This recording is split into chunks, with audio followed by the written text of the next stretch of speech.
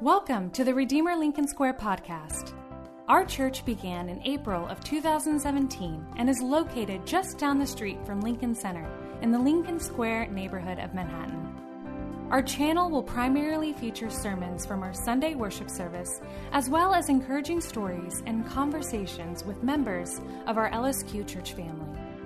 We hope you'll subscribe as a way to stay connected during this season of uncertainty and social distancing. Today's scripture is from 1 Samuel chapter 18, 1-5, chapter 19, 4-7, chapter 23, 15-18. After David had finished talking with Saul, Jonathan became one in spirit with David, and he loved him as himself. From that day, Saul kept David with him and did not let him return home to his family. And Jonathan made a covenant with David because he loved him as himself. Jonathan took off the robe he was wearing and gave it to David, along with his tunic and even his sword, his bow, and his belt. Whatever mission Saul sent him on, David was so successful that Saul gave him a high rank in the army. This pleased all the troops and Saul's officers as well. Jonathan spoke well of David to Saul his father and said to him, "Let not the king do wrong to his servant David. He has not wronged you, and what he has done has benefited you greatly. He took his life in his hands when he killed a Philistine. The Lord won a great victory for all Israel, and you saw it and were glad. Why then would you do wrong to an innocent man like David by killing him for no reason?" Saul listened to Jonathan and took this oath: "As surely as the Lord lives, David will not be put to death." So Jonathan called David and told him the whole conversation. He brought him to Saul, and David was with Saul as before. While David was at Horesh in the desert of Ziph, he learned that Saul had come out to take his life. And Saul's son Jonathan went to David at Horesh and helped him find strength in God. "Don't be afraid," he said. "My father Saul will not lay a hand on you. You will be king over Israel, and I will be second to you. Even my father Saul knows this." The two of them made a covenant before the Lord. Then Jonathan went home, but David remained at Horesh. Amen. Good morning and welcome to Redeemer Lincoln Square. Last week, it was encouraging to watch that video about our partnership with Promised Land Covenant Church in the Bronx, but sadly, tragically, Pastor Michael Carrion has informed me that there was a 3-alarm fire on his block. In between the fire and the water damage from putting it out, his entire meeting space is gone. This space was used to host not just their Sunday worship, but also many ministries and programs that they had during the week. And so as a partner in bringing joy to this city, I'm asking for our church to pray for theirs. Between COVID and this building, they've lost so much, and so we weep. We weep with our brothers. We're going to be releasing an additional $40,000 from our disaster relief fund immediately for them that we were already planning to give. But we'd like to actually raise an additional set of funds for them. So if you'd like to give, you can click on the link below right here. That will go directly to help meet their immediate needs. We're going to continue to keep you updated about this through our social media spaces with what's happening. But for now, join me in a word of prayer. Heavenly Father, our hearts are heavy this morning. We hurt with our brothers and sisters. And we ask, how long, O Lord? How long?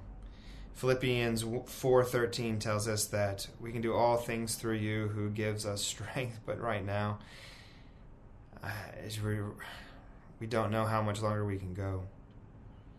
Please, Father, strengthen Michael Carrion and the team at Promised Land. Strengthen them for what lies ahead. Let them know that they're not alone. Let them know that you are nearest in trouble and in suffering, because you're near with all those who suffer. Let them know that they're not alone, Father, and that we are with them. We pray these things in your name. Amen. Well, good morning again. We are glad that you are joining us digitally at our church. And I stress church because sometimes it feels like with this online production, it's just a video, a screen. But we are a group seeking to love God and to love our neighbors as ourselves. Everything we do boils down to that, to be a place where you're known, loved, and cared for, a place where we can joyfully reflect God's love together in the city. And so today's text speaks directly about what these relationships should look like. Unfortunately, the data that is coming out, and has come out, is showing us that we're living during an epidemic of loneliness. And the pandemic is only making this worse. There was a 2019 Cigna survey that found that 61% of Americans report feeling lonely. 73% of Gen Z reports feeling lonely. And the older you get, the data shows that the less friends you have. Surveys show that people over the age of 65 report having less than even 2 friends now. Of course, other generations and times before, they were much higher than that. Younger people report having actually more friends, but because they're active on social media, these are thinner relationships. 27% of Americans say that they never feel as though other people understand them. Just let that sink in. 1 in 4 people right now say nobody gets them. Nobody understands them. And that's an insane statistic. Doctors have reported that persistent loneliness has a bodily effect as if you're smoking 15 cigarettes a day. There's an 80-year-old Harvard study, one of the oldest in the country, from 1938, that reports that the most important factor for your health, for your well-being, is actually the degree of the strength of your relationships. See, the data is overwhelming, and yet the prioritization that we have to even conceptualize, even how we conceptualize our relationships, is at an all-time low. The way that we prioritize, or the fact that we don't, is mind-boggling compared to what we know. This became most evident to me watching the Lord of the Rings movies. This is years ago. We were in the theaters, and every time there was a scene between the friendship of Frodo and Sam, they're fighting hardships, they're on a journey, they're serving each other, Sam swimming towards Frodo when he's trying to leave him. Whenever there was a scene like that showed real friendship and a real bond between them, people in the movie theater just started outright laughing and snickering at the relationship. The whole movie theater, they couldn't fathom the bond where one's life was so connected to another's life. It's the same reason why I think a lot of folks have laughed at and assumed at the relationship between David and Jonathan in the Bible. People assume it was more than friendship because our modern minds can't fathom the depth of care of relationship that's found here. So we're looking at the life of David because we're trying to look at our own lives today. So we're going to try to look at 3 different passages, mainly one, but really we have to span all of them because the nature of David and Jonathan's relationship is that kind of relationship is sorely lacking in our culture and really also in our church. Sociologist Rob Rebella pinpoints the problem. He says in his book Habits of the Heart that the issue is the American self is based on a culture of the unencumbered self. That what we most want in life is to be unencumbered from being able to have our own happiness, to not let anybody tell us what we want or who we are, to do what we want with ourselves. Right? Most of our movies actually say just that the greatest good is following one's heart. To be who you want to be and not let anybody else tell you who you should be. This, of course, is a lie because how can you develop deep, giving relationships if you're beholden to no one? How can you actually have this deep commitment if the very nature of our happiness is dependent that we don't make those commitments? And I think this text shows us precisely this. So let's do this in 2 ways. Let's look at what real friendship is and then what real friendship is not. Just what it is and then what it's not. Very simple today. Let's start with what it's not. And real friendship is not at least, I think, 2 things. The first thing is real friendship is not what I'll call transactional alliance. What do I mean by that? If you go to chapter 18, verse 2, there you see Saul trying to keep David with him. He does not want him to go to his own home and family, it says. And the reason why is because Saul knows that if David leaves, he can't open doors for him. because David's popular now. People are singing and dancing his praises. People are love his name, and Saul wants him for his gain. Saul's trying to bring therefore David further into his court in verse 2 at least. Later on we'll see that he then starts pushing him out. But he's trying to create a relationship with David based on how useful it is to him. Because it's beneficial, because it's worthwhile for him. And I think this is actually the main way we do relationships today as well. It's called a transactional relationship, because Saul sees David as a commodity.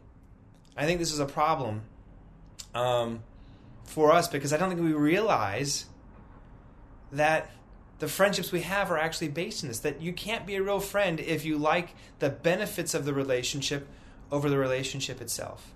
You can't be a real friend if you just like how the relationship makes you feel and not more how you make them feel.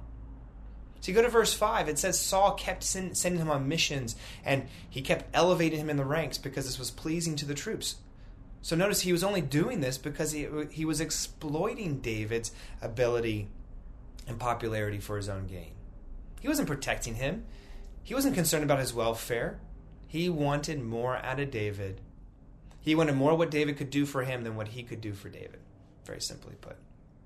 And I think our problem today is that we think we aren't in transactional relationships, which is why I think we're miffed when we call somebody out and we say, hey, this is wrong, to our roommates or our friends, and they don't change, and the relationship just dries up and ends.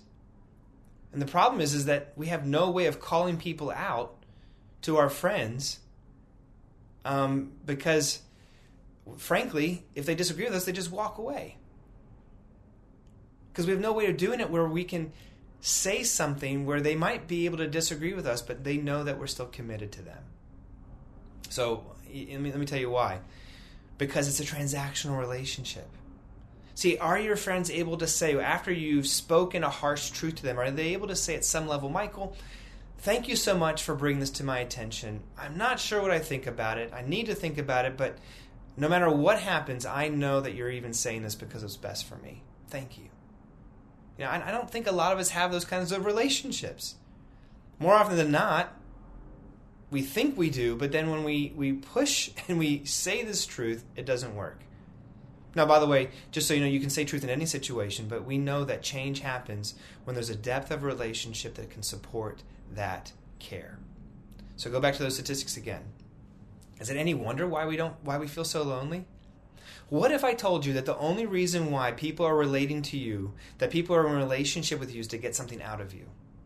What if I told you that you tend to probably do the same to other individuals? That you assess what I'm putting into what I'm getting out. And then you are in or out of that relationship based on that.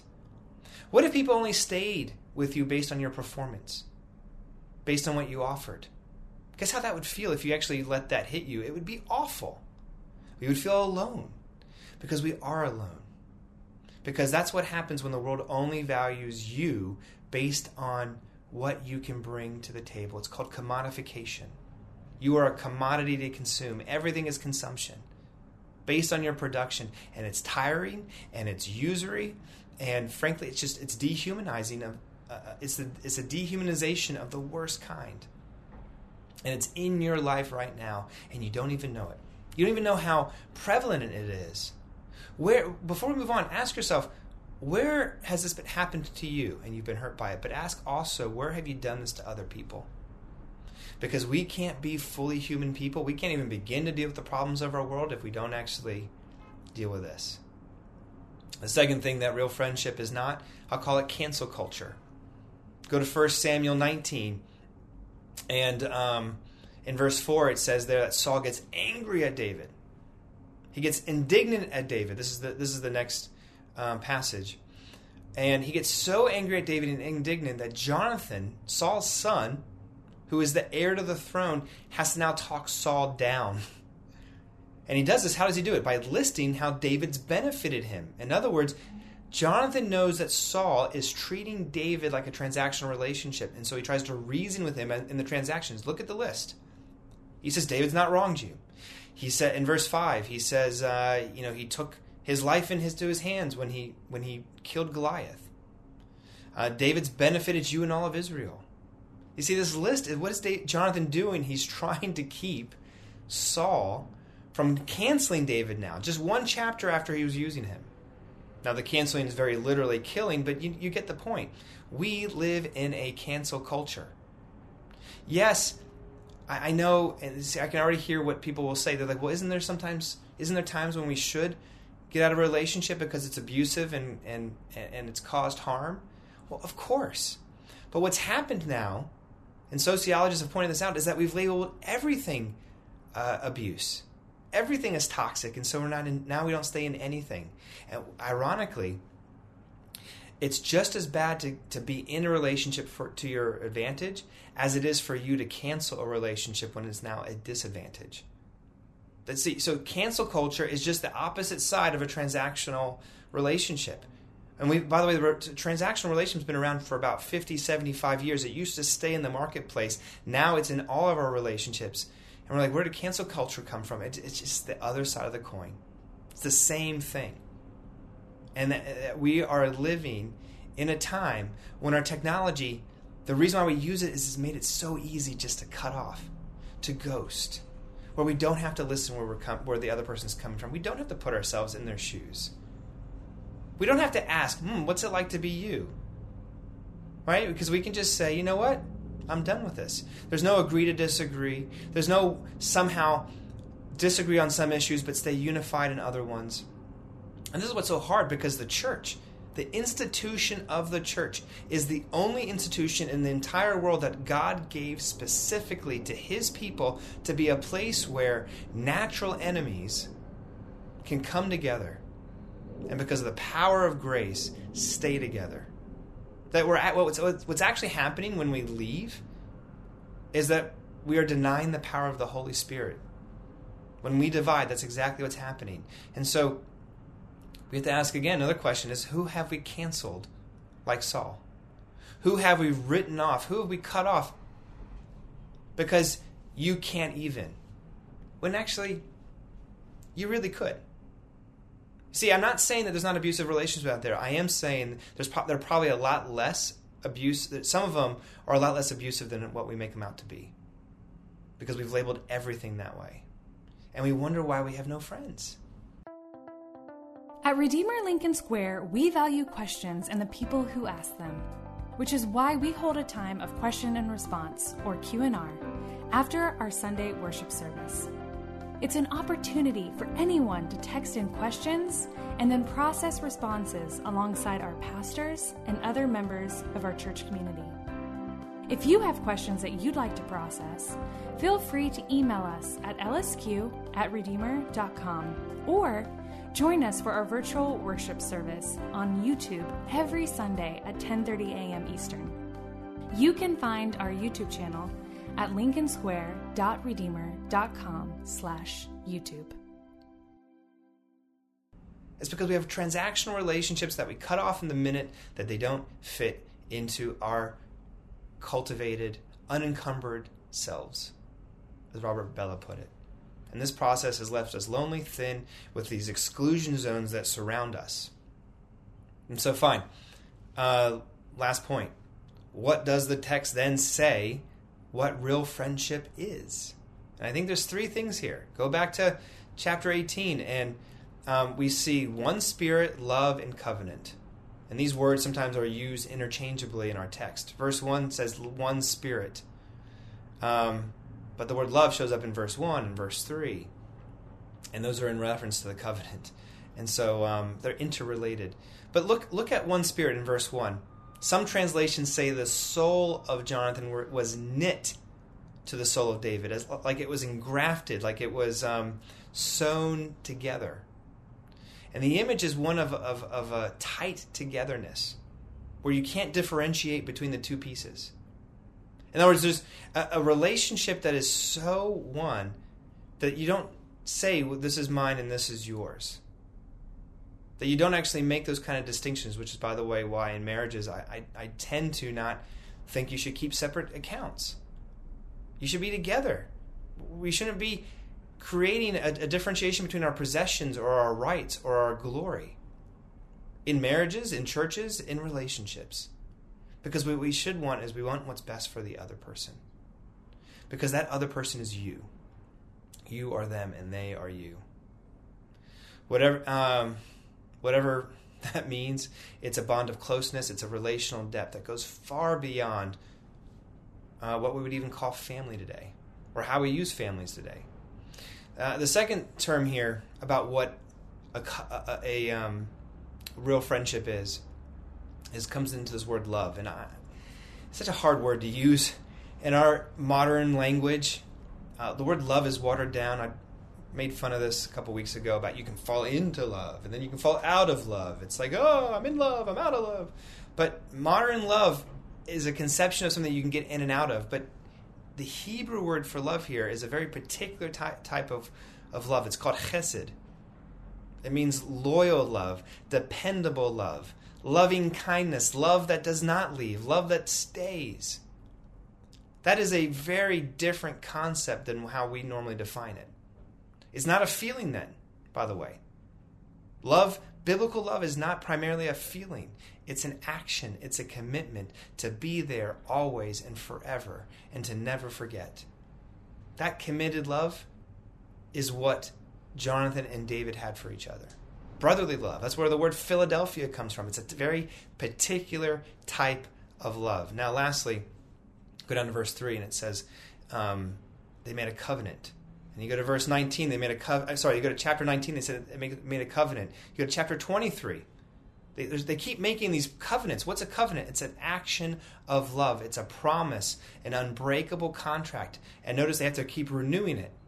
Side point, when we take communion, when we finally get back into services, which we're hoping is very soon, we're going to, what communion is, it is a physical, tangible moment when the body is gathered together in a physical space to actually drink the promises, the covenants that we make to God and God made to us.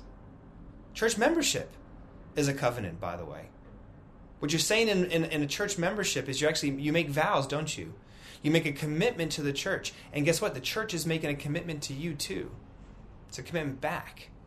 So church membership is a covenant. And so I feel like people who don't join churches, who if you don't do church membership, where you have a transactional relationship with your church, I'm in it as long as I'm getting something out of it. That's not a covenant. That's not actually a promise. Now notice, a covenant, a church membership is not till death do us part. But it's a stronger bond than just I'm in or I'm out. Now marriage, what do you say in marriage? It's a covenant too. There's a promise, right? You make vows. Do you say, I promise to be in this as long as I feel like I like you? No. What do you say? Often you say, I promise before God and these witnesses until death do us part. Again, that's covenantal language. That's what the Bible holds up as the relationships that will create the safest space for your humanity, for your human flourishing, and for the flourishing of other people. Because in a transactional relationship, what's ended up happening in a transactional relationship is you're in the relationship as long as it profits you. As long as you're getting something out of it. But a covenantal relationship, you stay in it sometimes for years and years and years, and there's no benefit. Think of a relationship between a parent and a child.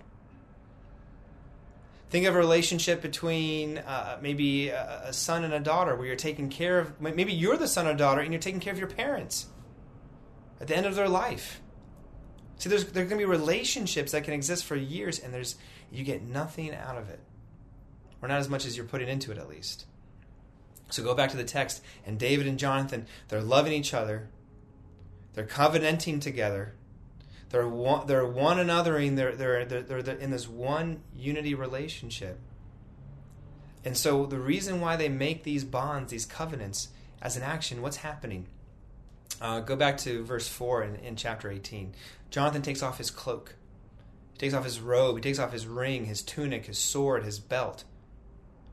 Right? And this is not just a mere costume change.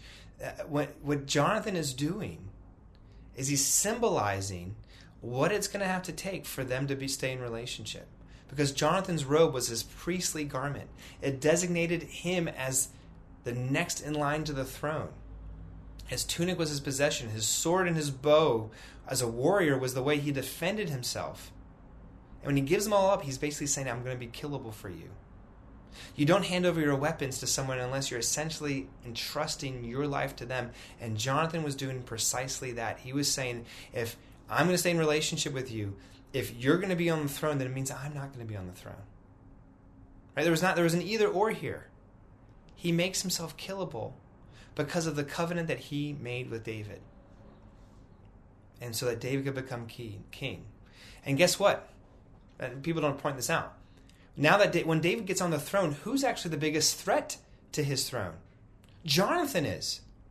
Every day that he stays alive and his children stay alive is a threat to somebody who might try to depose him, kill him, and replace him with Jonathan's heirs, with his family. See, every other king, when you want to consolidate your power, you get rid of the risks, and David doesn't, because he is in relation with Jonathan. In other words, to stay in relation with people, often it hurts. Often you're giving up some of the immediate benefits that you could have. And so it's a risk. When you say, I want what's best for you, that might mean it's not what's always best for me. Here, take my royal robe. Take the blessing I should get, David. And then when David says, okay, thank you so much, I'm not going to actually do what everybody else does and get rid of you. You're going to stay. Both are making these risks. Thanks for being here in this kingdom. Thank you for doing this. It's not always what's best for me, but it's what's best for you. Because when we make a promise to be in fellowship, that is what it looks like. Why? Because that's the basis of true friendship. Jonathan had the legal right. There's so often, guess what? For you to stay in relation with somebody, you might have the legal right to cut that person out, and you don't take it. Jonathan was a warrior. He could have actually defended himself. He could have actually ended David many times. He could have ended David as the threat and assumed his throne. But he doesn't do it. Where in your life are you saying, I don't want just what's best for me, I want what's best for thee? Where in your life are you saying, I don't want just what I want what's best for them? How can I make them flourish? So do you see the contrast here? A transactional relationship you stay in only if it benefits you. A covenantal one you stay in as long as it benefits them. By the way, this doesn't mean covenantal relationships are never beneficial. Sometimes they are. But transactional ones are only assessed in the immediate. David and Jonathan's relationship, I try to point it out over multiple chapters. It was over many, many years. I remember counseling somebody in our church. They were struggling with one of these friendships. This was years ago. And the person that they were in relation with was draining. The person would only ever talk about themselves. They would meet up for coffee or go out to eat. And it was always about them. All their needs, all their issues. And sometimes this friend would call me and say, I just can't handle this anymore. It's just so draining. What's so interesting is very recently, now that this person's been in this relation for 10 plus years, he so appreciates that relationship. How deep it is, how much trust is there, how much camaraderie and value and then just the depth of the relationship. And actually it has eventually benefited him. But it took years and years and years without him seeing it. Derek Kigner, in his commentary on Proverbs, actually says biblical friendship, the definition of it is that you don't leave. This is in Proverbs 18, that friends stick closer than a brother, it says. True friends never let you down. They always let you in. They never give up. Do you have those in your life? Yes, I know you're already thinking of like some instances where you needed to cut people off, but do you have anyone that you haven't cut off? That you have this depth? I mean, the church is the very place where this is supposed to happen.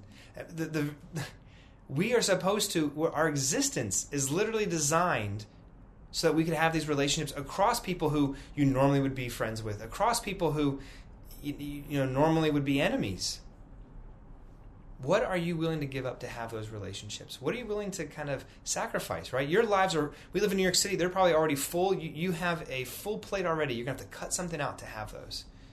And you should do it because Not just because the data says that it's beneficial for your health. Not just because it fully makes you fully human, but because it is a good in and of itself. What if LSQ did this? What if we were more committed to each other than our own stuff and needs? What if we didn't hide behind corporate culture for the sake of clean lines and protocols? Do we just sit with people anymore? Do we just listen to the stories and share? Hospitality is at the core of this. Time is at the core of this. That we need to actually have it to do it. Let me try to close in this way. The only way that I know for us to get this into our lives is you can't make promises to people unless promises have been made to you. I'm just going to be very blunt about it right now. We're out of time. That is that the only way that you're going to be able to make these kind of commitments is if these commitments have been made to you, and that's what we have in the person of Jesus. John 15 is the best passage about this. Jesus commands people to love one another, but he roots it in the fact that I have loved you. So in verse 13 of chapter 15, he says, greater love has no one than this, that he laid down his life for his friends. And Jesus says, I call you friends. What is he getting at? He's saying, if you make a promise to someone, you don't leave, even it costs you. But the way to do that is that you know that promises have been made to you. And that's precisely what you see on the cross. If you want to know why you and I don't have to worry if somebody's going to break a covenant with us, it's because we know that God will never break his covenant with you. He proved his love already. It's written in the stars. It's in history. It's in existence that we can throw ourselves into each other's lives with reckless abandon, knowing full well that people will fail us, knowing full well that they won't actually provide for us, because we know that God will never fail us, and he will always provide for us in the person of Jesus. I got ditched by you, not going to get ditched by God. I got dumped by you, I'm not going to get dumped by God. I'm in a strained relationship with you right now, but not with my God.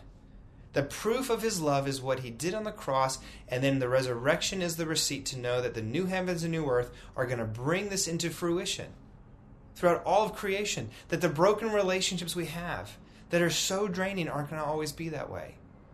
That when the immortal becomes mortal and the infinite becomes finite, when the whole was torn in the person of Jesus, you and I now can persevere much longer than we thought we could. And friends, if you're not a Christian, if you're watching this, you should ask yourself, what kind of relationship, what will keep you in relationships when they get hard? Or what will keep you from just resigning ourselves to a transactional relationship? Because in Jesus you have a relationship, a covenant where he'll never leave you. He'll never let you down. And the truth is, you'll never be able to care for others beyond what you can give back unless you see how he cared for you without asking for you to give anything back. Covenantal relationships stick, and the only way that you will get the motivation to stick with someone, even when it's hard, even when it's not beneficial, is to see that Jesus did exactly that for you. It wasn't easy to stay on the cross for you, but he did, and because he stayed, we can too. Because Jesus is that true Jonathan. He took off that robe. He took off his kingship. He went down from the throne. He gave up his life so that we could give up our lives. And he gave up more than we did. Jonathan, by the way, gave up more than David did. Right? He could have been king. He could have legally done what he wanted to do, but he didn't. Someone always gives up more in the covenantal relationship. Jesus did for you, and so now you can do the same for others. All humans are made in God's image. All are valuable, so we can stay. Do you see how practical this is? In Jesus, when you hold on to that, every slight that comes, every injury that comes, you don't have to now love other people because they love you. You don't have to give to other people because they give to you. You can now just be Jonathans in your relationships.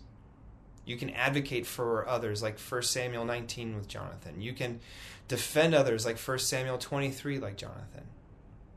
This should be the single greatest distinction Christians have in this city, to bring joy in the city. Let's move from the transactional to the covenantal. Let's pray. Heavenly Father,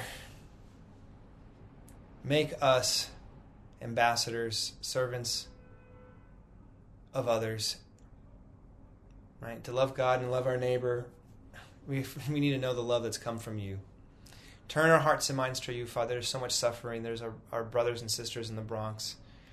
There's brothers and sisters everywhere, Father, that are hurting. And let us move into these spaces to be salt and light, to be caretakers and lovers and men and women of integrity.